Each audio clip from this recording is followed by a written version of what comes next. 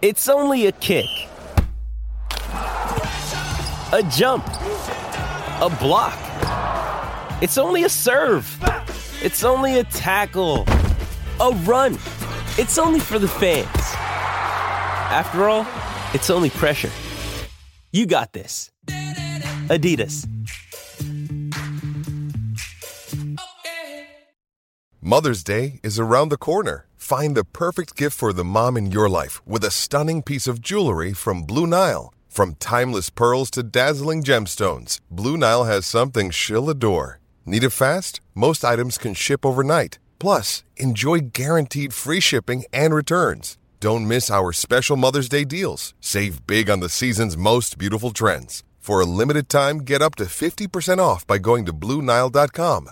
That's BlueNile.com. Another day is here, and you're ready for it. What to wear? Check. Breakfast, lunch, and dinner? Check. Planning for what's next and how to save for it? That's where Bank of America can help. For your financial to-dos, Bank of America has experts ready to help get you closer to your goals. Get started at one of our local financial centers or 24/7 in our mobile banking app. Find a location near you at bankofamerica.com/talktous. What would you like the power to do? Mobile banking requires downloading the app and is only available for select devices. Message and data rates may apply. Bank of America N.A., member FDIC.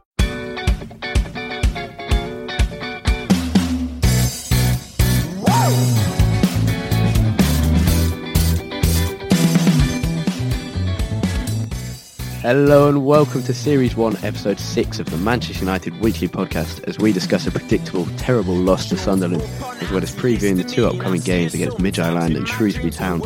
How glamorous. Shot me with her future gun and told me that I was the one. She kissed me quick with painted lips, bought me £2 cheesy chips. Yes, this is the Manchester United Weekly Podcast, and you can find us on Twitter at UTD Weekly Pod. I'm Harry Robinson, and as always, I'm joined by Jack Tate, who's just got back from refereeing a game in the bitter cold. Someone needs to get you a cup of tea, Jack, but first, how are you? Disappointed.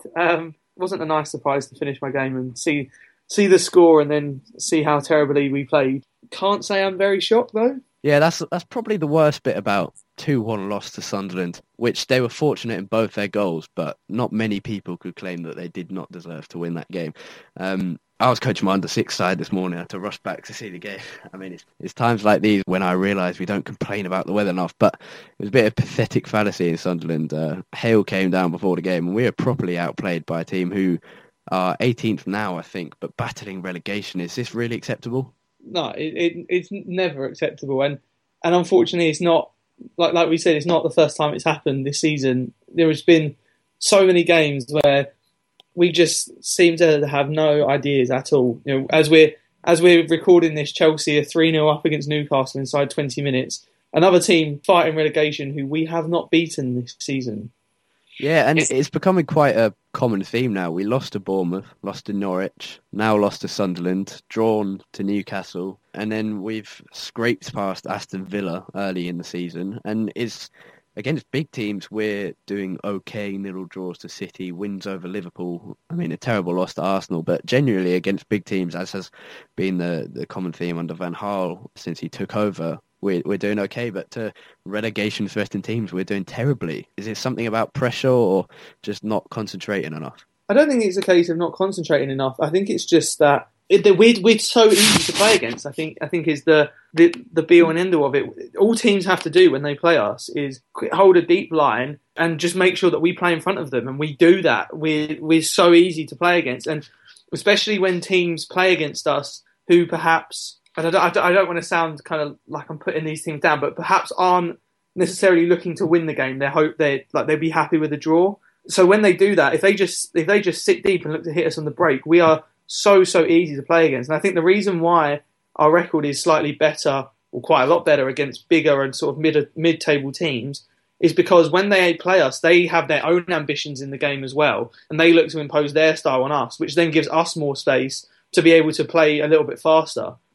I think back to the Stoke game, and although Stoke aren't necessarily a big team, they tried to play their own football as well. They tried to enforce their style on us, and all it did was allow us more space. But when we play against smaller teams, think about the two Swansea games, another relegation battling team that have done the double over us this season. All they do is sit deep and hit us on the break, and we're just so easy to play against. Yeah, it's becoming incredibly predictable now, and it's not a new thing that teams come to Old Trafford, or even when we play away from home, sit back and look to frustrate us because there's no other way we can win. But it used to be that they did that because that was their only option, because we were so good, and that usually we'd exploit that because we could exploit anything under Ferguson, who we're really realising how big of a genius he is. And Sunderland had more shots against us today. And it's quite shocking that we're becoming so predictable and teams are willing to sit back, but still they beat us in the thing that we're trying to do. Yeah, and even though we controlled the game, as you said in the introduction, there was no way that you can say that Sunderland didn't deserve to win that game. They created so many more chances than we did, looked so much more threatening than we did. And although perhaps their 2 goals did have a little bit of luck in them, they had so many other chances where they could easily have scored from those. The one in the third, with not even 10 minutes gone, and they were already 1-0 up, and Jermaine Defoe had that chance from 6 yards out, and he completely scuffed his shot, and we could have been 2-0 down inside 10 minutes against the team sitting in 19th place in the table. It's just ridiculous. Yeah, Wabi Kaziri got the opener. It was very lucky, and I saw some United fans claiming it was a well-worked free kick, but it's not. Jermaine Defoe misses the ball as he's trying to flick it on in what would have been a well-worked free kick, and for some reason, and this is quite incredible given the sort of incredible detail which Louis van Gaal seems to go into, and it may have been down to the fact that Defoe wasn't meant to be playing, and this might have been a last-minute measure, but Anthony Martial, a young, not totally inexperienced, but not very experienced, and especially not in defending in the Premier League, a young striker, he's marking Sunderland's most dangerous player, and that seems an incredible sort of mistake by United. I don't know who it is. It may be Van Gaal. It may be someone else who focuses on set pieces, but that seems a ridiculous thing to do. Yeah, and it was a theme of the day. Probably the one of the only positives this season has been our defending, and for whatever reason, it was an absolute shambles at the back today. There was so many times when we were just carved open from what were genuinely really, really simple pieces of play. All right, I know this is the Premier League and play at a fast pace and all that, but at the same time, Sunderland don't have world-class players. They aren't a team that should be carving us open every time they go forward, and it happened countless times today. And it was just, like I said, it was an utter shambles at the back at times. Yeah, and it seems now, I'm going to be careful here because everyone's more excited with the mildly attacking football we're seeing now. And that game we mentioned earlier against Newcastle was probably the best, not the best in terms of results, but one of the most exciting United games we've seen this season, alongside the 2-3 goal wins against Derby County and Stoke City recently. But it seems that in going mildly attacking, and it's not like we're blowing teams away. It's not like we're scoring 4 and they're scoring 3. It's not the old Fergie days where we score more than them. It's we score probably 1 or 2, 3 if we're very lucky as against Derby and Stoke, and teams score more than us, or teams score the same amount as us. And Sunderland, Lamina Kone, been given as a David De Gea own goal as he landed on Kone's header and sort of squeezed it into his own net, but Sunderland got that 2-1 victory, and it's not like we're outscoring teams. We've gone slightly attacking, and all defensive stability has been lost. They're massive frailties, and it makes me wonder whether that brilliant defensive record was actually down to the entire team defending and the entire team not letting the other team create chances because we had so much possession. Yeah, and I go back to an episode, I think it was, 3 episodes ago now, where after the Southampton game it was, where I said I was ready to come on that episode and sort of defend the style to some extent. And I ended up not doing it because we had yet another result like this where we were so disappointed. But it was exactly that argument that I was going to make. It was that actually I think, although our defence on paper, as you say, in terms of our defensive record, looks great, it's really far from it. And without playing that style where we are so void of creativity and we are so careful to remain so rigid and retain our structure, without that style, we would concede so many more goals. We've seen it in the last month or so. And as you say, that's without even becoming a team that plays massively attacking football. It's just a slight change and it's caused havoc. Even Chris Smalling now, where his midfielders are protecting him less, after having a godly like status, and this English centre back who has risen up from a red card in the Manchester derby and become a great player, without the protection of Schneiderlin or Fellaini or Carrick, who are attacking more and having more freedom, although Van Gaal says he hasn't given them more freedom. Without that protection, he's not been as great. And I was doing player ratings earlier, and I gave Smalling a 5. There were just too many errors. Meanwhile, non-centre-back who's been converted into a centre-back by Van Gaal, Daley Blind, is playing much better, and he's got that ball-playing nature to his game that he also adds. Yeah, I would agree. Daley Blind, for me, has been one of the unsung heroes of our season. He has been one of the few who has stood out. And as you said, Smalling has really been affected by the very subtle change.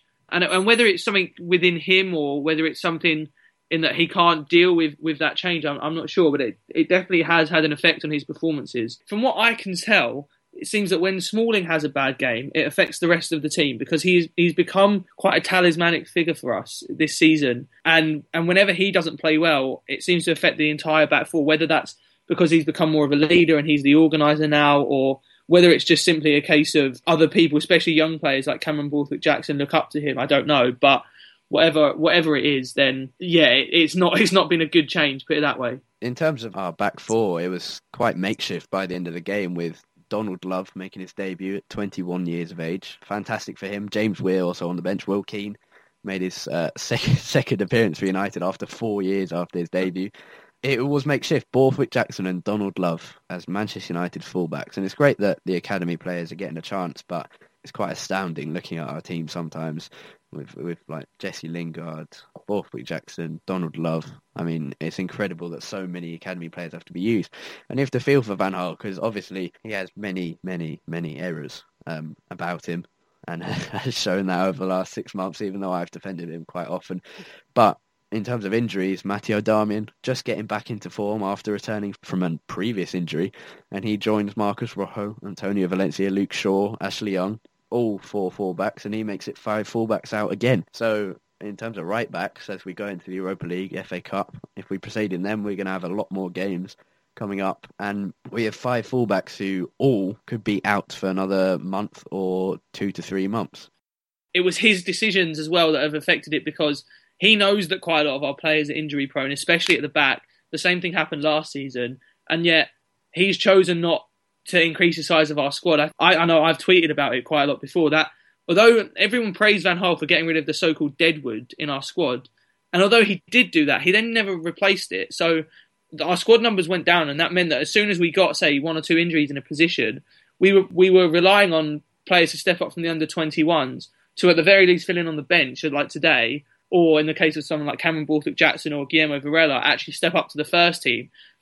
And especially when you have players like Darmian, like Rojo, like Shaw, who we know to be very injury prone, Phil Jones as well, and then they're all defenders, we know that it's going to happen. And so I feel sorry for him to some degree, but at the same time, I think, he could have addressed it in the summer. It's not like we weren't willing to spend money, and he could have addressed that in the summer by bringing in a few more replacements. Moving into the attack, Juan Mata has proved me wrong, and you've proved me wrong. You said that Mata should be shifted from the right into the centre. I disagreed, but he's been very good in the centre, involved in 7 of our last 8 goals, which is brilliant. I mean, I don't think he's actually got assists or scored himself from them, but he's been directly involved. Quite obviously, I think he's often got the assist of the assist. He's been really good. Anthony Martial, very good again. Looking on Twitter during the game, has it all has become a very common phrase now, and his finish was so composed and so good. And he received the ball and just dinks Mannone. What a finish. And what I liked most about this was that he shot, and his shot was deflected to Mata, and instead of just waiting for the ball to come back, he continued running forward, anticipated that Mata's shot might be parried, and he was rewarded for it. Any other players who stood out for you? Not particularly. Cameron Borthwick-Jackson, as a whole player, he didn't really stand out to me, but his crosses stood out, as they have done in the last few games. When he receives the ball, he has quite an old school way about him, in that he just wants one touch out of his feet and then to whip a cross in. It's not something you see that often nowadays. Teams prefer to try and build up with sort of more passing rather than just whipping the ball straight in the box. But it's been quite refreshing to see, and quite a lot of them unfortunately have gone not unnoticed, but like the hasn't been the right runs in the box, or they haven't been strikers on the receiving end. that was probably one of the only positives in attack. I don't really think there were any others, to be fair. Yeah, not a great performance, so not many people standing out. David De Gea made a few excellent saves, but also scored an own goal, which is disappointing. Not massively his fault. I don't think you can really blame him hugely for that. He fell on the ball. Perhaps he could have done better, but even for the first goal, he may have done better, but he was blocked massively by a huge group of players in the box. Wayne Rooney wasn't brilliant.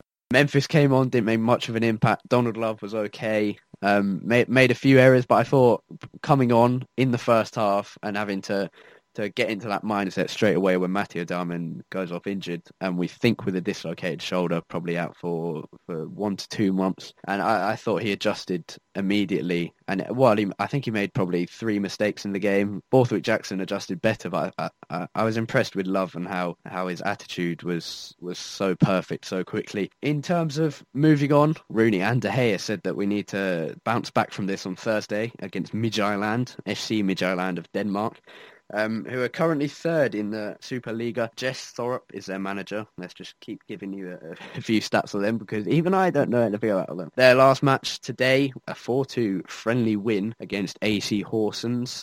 They've just returned from a Dubai training camp, have had 4 friendlies. Their last competitive match was against Club Brugge, who Memphis did so well against, and Wayne Rooney, and that was back in December. So while we've been playing a lot of games, picking up injuries, as I mentioned earlier, Darmian, etc., they've just returned from a Dubai training camp, and so they're probably very fresh. In terms of their friendlies, they've won 1, drawn 2, and lost 1 on penalties. They've got a lot of good young players. I think I saw in the UEFA Youth League, which is the mini Champions League for the under-19 teams, I think they beat Atletico Madrid the other day. Even in their first team squad, they've got a few good young players. They've got an 18-year-old called Juland who's scored 4 in 11 games from midfield, and a forward called Sisto. He's 21 years old. Do you think we'll win this away from home at the MCH Arena in front of about 12,000 people? Do you think we'll win this, or could we carry in this poor form against Sunderland? It's hard to say. I mean, I want to say yes, but the part of me just thinks that it could end up being almost the same as it has been against sort of lesser Premier League sides. I think we will win the tie over the 2 legs. Whether we'll win the first leg is another matter. But yeah, I think we will win the tie. And I'll be quite interested to see what team we put out, because I would like to see us take the Europa League quite seriously. I think it's probably going to be maybe our second best shot at a trophy this year behind the FA Cup. Although the FA Cup is a bit more of a lottery because it's only over 1 game. Yeah, I would like to see us take it quite seriously. I know Midtjylland might not be the best team around, but there will be tougher tests in the Europa League afterwards. There are still some very good quality teams left in the competition. Whether you include us in that is another thing. But yeah, I would like to see us take it quite seriously. I think we will win the tie, and hopefully it will just give us some confidence. I'd like to see us take it seriously as well, and especially given that we are now 6 and we could possibly be 7 by the time you're listening to this, points off the top 4. All of the top 4 play each other after we record this. Especially given that the winners of the Europa League get a place in the Champions League, and there are very good teams in the Europa League. It might not be as prestigious as the Champions League. It might be the Mickey Mouse version of it, like the League Cup is to the FA Cup. But it does give you a place in the Champions League if you win it. There are teams like Tottenham who are very good, as we've seen. Fiorentina also very good there. Tottenham and Fiorentina are probably the favourites for it at the moment. I don't know if you'd include us in that. Borussia Dortmund in there as well. Yeah, and Porto as well. Yeah, so some tough ties could come up for us if we win this, but given that we don't look like getting Champions League in the league, even if we're trying to be optimistic about that, I think winning the Europa League, it could be our best shot at getting a place in the Champions League, and that's vital because, honestly, we don't want to be in the Europa League for another season. I mean, it could be great, but it's not the Champions League. You don't get the Champions League theme music, and I missed that already. Yeah, hopefully we win. Hopefully we take it seriously. He's added a few youth players to our squad. Donald Love, who played today, has been given number 37. Joel Castro Pereira, the under-21s goalkeeper, who went on loan to Rotherham earlier this season, has been given number 40. And Regan Poole, who made his under-21 debut earlier this week against Manchester City, has been given number 41. He'd been waiting international clearance for about, I think it was over 5 months, which is, I don't know how that happened, but he's been given number 41. He could be involved in the team. In terms of the squad, people like Andreas Pereira, young players like Borthwick Jackson and that have not been included because UEFA Europa League rules say that you can have a B squad list, which involves young players who have trained at United for 3 years or more, which is why Paul is in there, because he has not trained with us for 6 months yet. In terms of the side, given we have Shrewsbury and not a massive game, and given we're playing on Monday in the FA Cup, would you play all of our key players? Is Martial going to get a chance to rest? Is Rooney or not? It wouldn't surprise me if they do. I wouldn't be too upset if one or two did. I guess kind of similar to what we wanted for the first FA Cup game of the season, in that maybe we wanted one or two players to be rested who have played a lot of football, like you said, Rooney, Martial come to mind straight away. Maybe Chris Smalling as well. But if we rest too many players, we just run the risk of getting knocked out of the Europa League. And I honestly hate this excuse that gets thrown around about the Europa League and that playing on a Thursday is such a big burden. Because playing Thursday to Sunday, which is what you will always play on if you're in the Europa League, you'll never play on the Saturday, is no different to playing Wednesday and then Saturday if you're in the Champions League. Or even in our case, playing Thursday and then Monday was even better. Which again is no different to playing Wednesday and then Sunday in the Champions League or Tuesday and Saturday in the Champions League. And so I don't really understand the excuse behind it. I don't think it's good enough. Yeah, I think Van Gaal will probably put a strong team out, given that we have quite a few days rest before Shrewsbury, and Shrewsbury are in League One, as we'll discuss in a second. And I think he'll want to wrap this up quite quickly. And of course it's going to be difficult. Midtjylland obviously aren't the standard for United, although that's questionable. But they remain a decent team. They must have finished second in the Superliga last year if they in the Europa League, I assume. They're a decent team, so it's not going to be easy, but I think Van Gaal will try to wrap it up or give us a very good chance from the first leg, given that in the second leg at Old Trafford we then have Arsenal at the weekend. In terms of injuries, we're not having a great time. Bastian Schweinsteiger given a holiday, given his injuries. Anyone you'd like to see given a chance now? I think we might have to give people a chance just out of necessity. Again, I'd be interesting to see who starts at right back, whether it's Donald Love again maybe, or whether Van Gaal comes up with something different. It's a tough one, because as much as you want to see young players played, obviously like we've just said, we want to see a strong team, possibly maybe one of the young strikers, possibly James Weir, to come in and play up front. I don't know, maybe if we decide to give Rooney or Martial a rest. But we'll have to see. I can't see too many others potentially being given a start. Maybe Andreas Pereira, actually thinking about it. He's someone who's been on the fringes of the first team all season. There's been a lot of calls from fans to start him in more games and give him more chances. So it wouldn't surprise me to see him start. Yeah, I think I'd like to see Pereira given it. In fact, Pereira should definitely be given a start, because he's got unlucky this season with the fact that he's been on the bench constantly. He's not even getting enough under-21 game time. He's played in a few games, but not regularly, which means he should have either gone out on loan or been a proper part. I think he's got 4 appearances for United this season, and it's February, and that's not good enough for one of our youngest talents, one of our best young talents. And hopefully it's not another case where we're not playing our one of our best talents enough and they leave to bigger and better things. Will Keane should also get a chance. He scored 5 against Norwich in a 7-0 win for the under-21s, as we'll talk about later.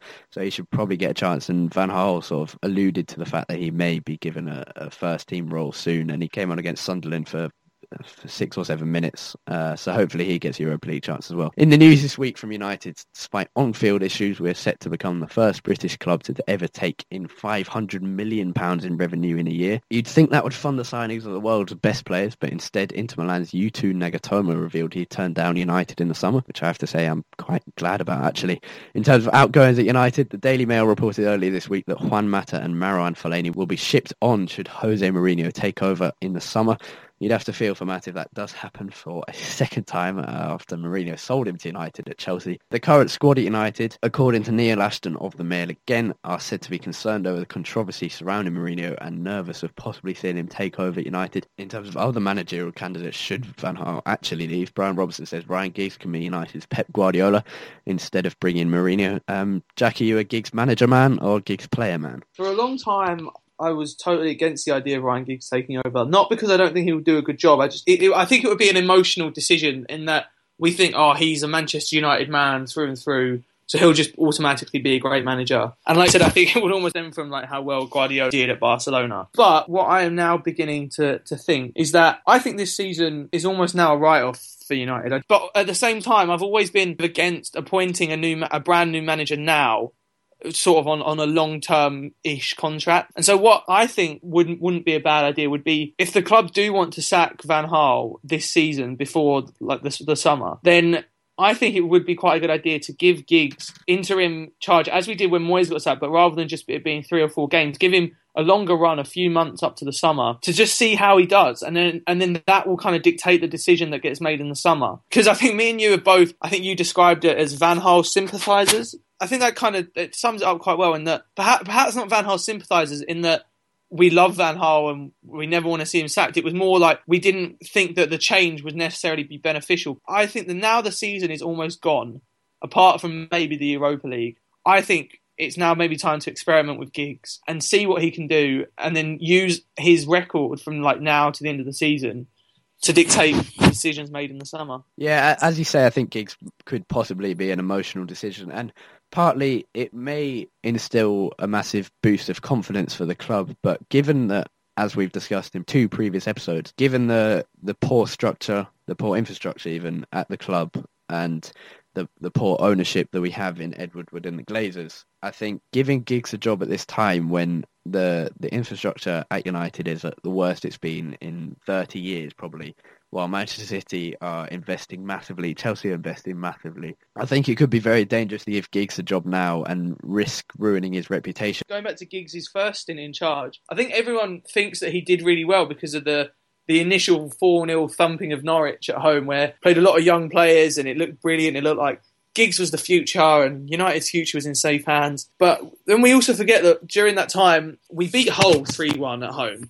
But then we also lost to Sunderland at home and drew with Southampton. So it's not like he set the world on fire when he did take over. And although he has had the benefit now of almost 2 seasons of being understudy to Louis van Gaal, I can't imagine that what Ryan Giggs would try and create at United would be too similar to what Van Gaal is trying to create. Yeah, very true. And obviously the styles differ massively. And Giggs might bring back attacking football. It doesn't necessarily mean that's successful. Anyway, our actual manager, Louis van Gaal, says he would be told by Ed Woodward if talks were going on with Mourinho, and he'd be disappointed if Woodward hadn't told him about it and if the club are actually talking to Mourinho. Actually, it was a very good interview with Independent's Mark Ogden, and it may give you a different view of a man that many people hate due to his failings so far.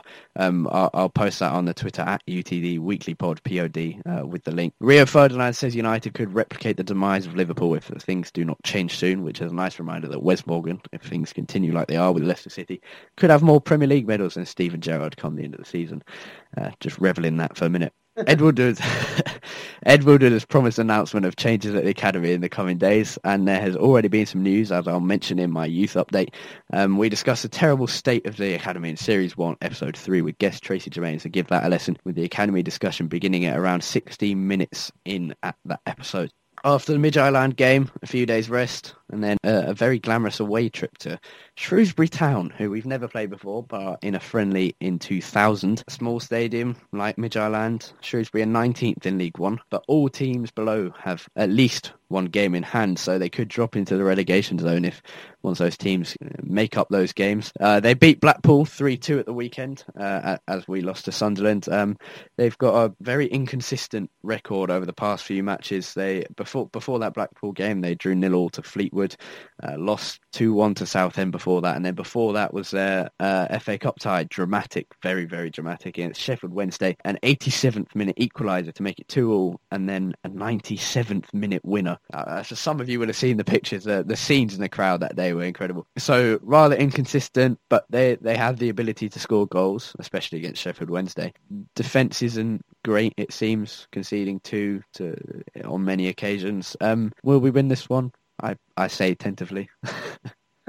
Again, it's hard. It's really hard to predict any United results right now. As I've said to you earlier that these are the kind of ties that I hate. They're brilliant for a neutral, and everyone goes on about, it's the magic of the FA Cup. But I hate them as a Man United fan because we have everything to lose and nothing to gain.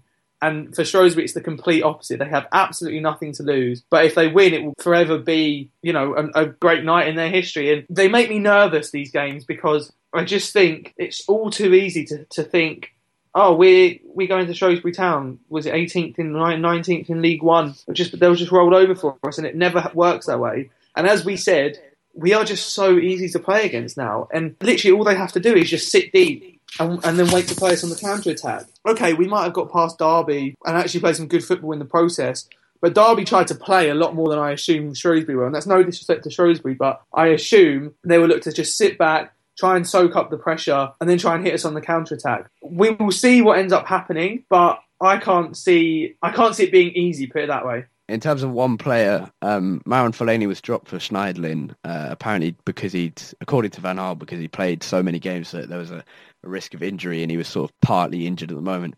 Against Shrewsbury, obviously lower league, and there's this stereotype that they'll hoof the ball up and try to head it down.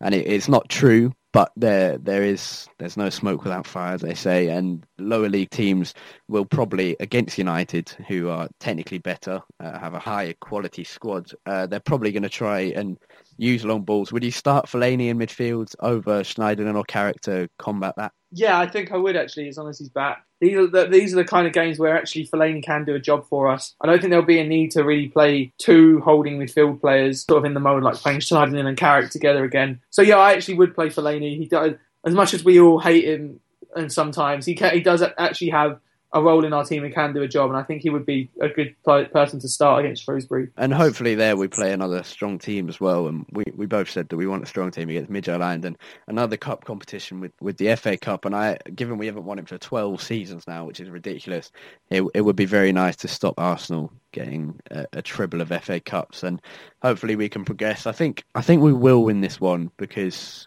Shrewsbury will have to go for it at some point, whereas in the league against Sunderland they could sit back for large periods of the game, because honestly if they drew they could have gone home happy, and eventually they won and they're even happier, but if they drew they could have said that's a good result against United, who are in form at the time, whereas Shrewsbury, if it's 0-0 at 85 minutes, they might want to go for a replay at Old Trafford, but really their players will probably be thinking, imagine a late winner here, man, like name on the back pages. So they're probably going to go for it at some point, and hopefully we can exploit that with a strong team. As always, we like to keep you updated with our youth teams, and it's been a busy and quite successful week for them since we last spoke to you. We mentioned in the last episode briefly a 7-0 victory for the under-21 side against Norwich City saw them with confidence, although quite a different starting lineup going into the mini Manchester derby, as BT Sport dubbed it. Joe Rothwell returned to action and scored after great hold-up play from Will Keane, who was involved against Sunderland at the weekend. That was the only goal of the game. A good win against a very, very strong Manchester City, supposedly called the Elite Development Squad. Still remains funny after about a year. Regan Poole made his full debut for the under-21s, as I mentioned earlier, having had to wait more than 5 months for international clearance. Timothy Fosu-Mensah was very impressive alongside another very young member of the side, Roshan Williams. Both are extremely young, but seem to have made the step up from under-16 to under-18 to under-21 seamlessly, and Fosu-Mensah looks a very, very good prospect for the future, even if our academy isn't doing too well overall. In the biggest news of the week for the youth sides, Paul McGuinness has resigned from his role as under-18 manager. As I mentioned, Ed Woodward announced that there will be changes to the academy setup in the following days, and this was the first. It was set to be sacked next week, but such is his respect for the club, he left without a fuss to save the club embarrassment, which is really a great sort of thing from McGuinness. He was at United for 28 years and had been under-18s manager since 2005, seeing 86 players rise through his side and into the first team, with 23 playing in international sides, including Paul Pogba, Danny Welbeck. I mean, proper high-quality players have come through that United academy, and McGuinness has been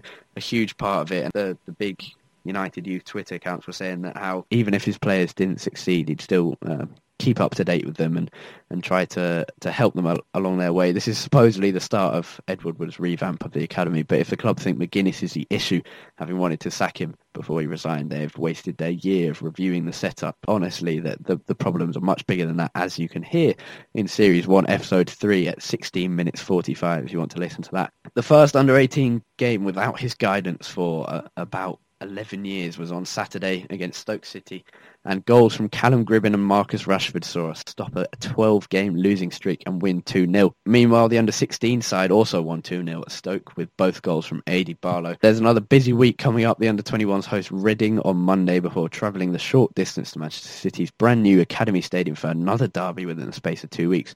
Playing on Saturday at 1 o'clock, that'll be on MUTV.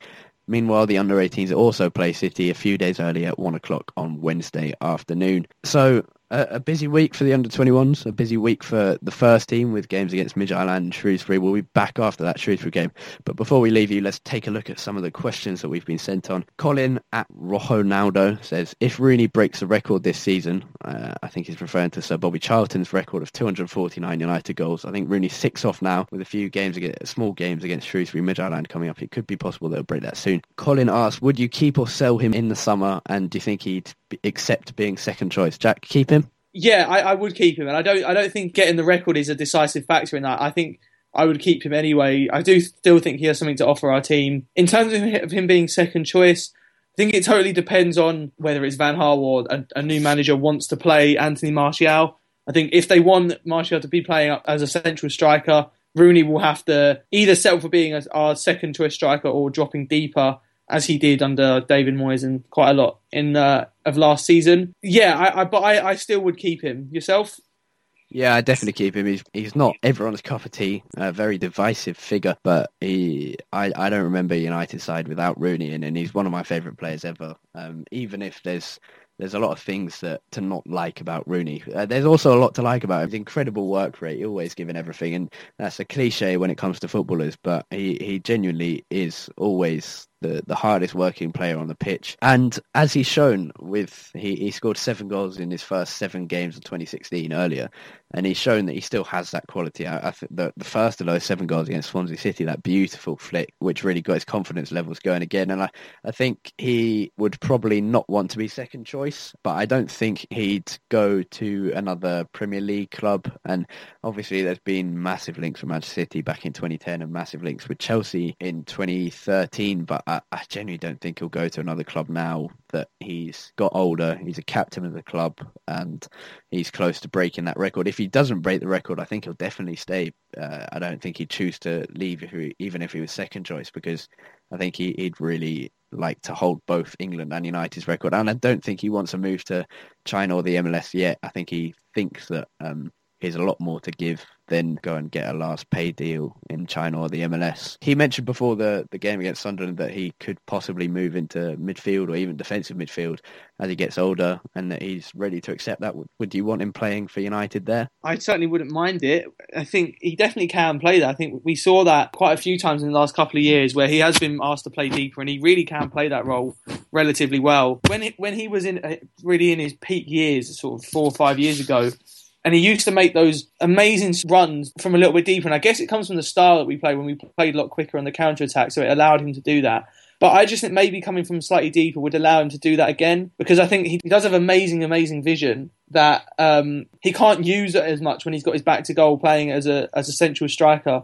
So yeah, I think it could possibly be a good thing that might prolong his career somewhat. Yeah, I don't think I think he'd need to be tested quite a lot in that midfield role. If Van Gaal's still here, that versatility could be a key factor in Van Gaal wanting to keep him. As you say, some of the classic Rooney goals have been coming in late, arriving on the edge of the box and thumping them home. You think back even recently against Newcastle in that 3-3 draw, that screamer that curled away from the keeper, and that was brilliant. And you think the classic goals, it must have been 2004 against Newcastle, when he gets the ball on the edge of the box after arguing the ref, he picks up the ball and just volleys it incredibly, or half volleys it incredibly. Yeah. And against Fenerbahce in his debut, that hat-trick in the Champions League. And some of the classic goals from Rooney have been arriving late on the box. So a goal-scoring midfielder, Paul Scholes, everyone's always possibly compared him to Paul Scholes in that midfield role. That wraps up everything for this week's episode. Thanks for your questions from Colin, and thank you for the continued support after we noticed we were in the top 150 sport podcast in the UK on iTunes at one point this week,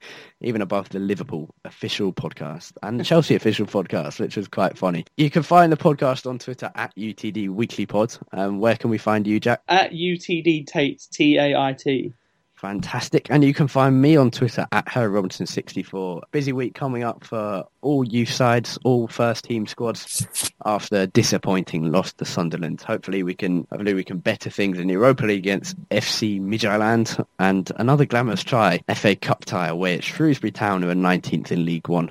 Hopefully we can get 2 wins there. Thank you very much for listening. Goodbye. She's so easy feeling. Oh, she's easy feeling. I like it when she talks to me so quietly and so softly. Oh, baby, won't you let me be your number one? Sports Social Podcast Network. Step into the world of power, loyalty, and luck. I'm gonna make him an offer he can't refuse. With family, cannolis, and spins mean everything. Now, you wanna get mixed up in the family business. Introducing The Godfather at ChumbaCasino.com.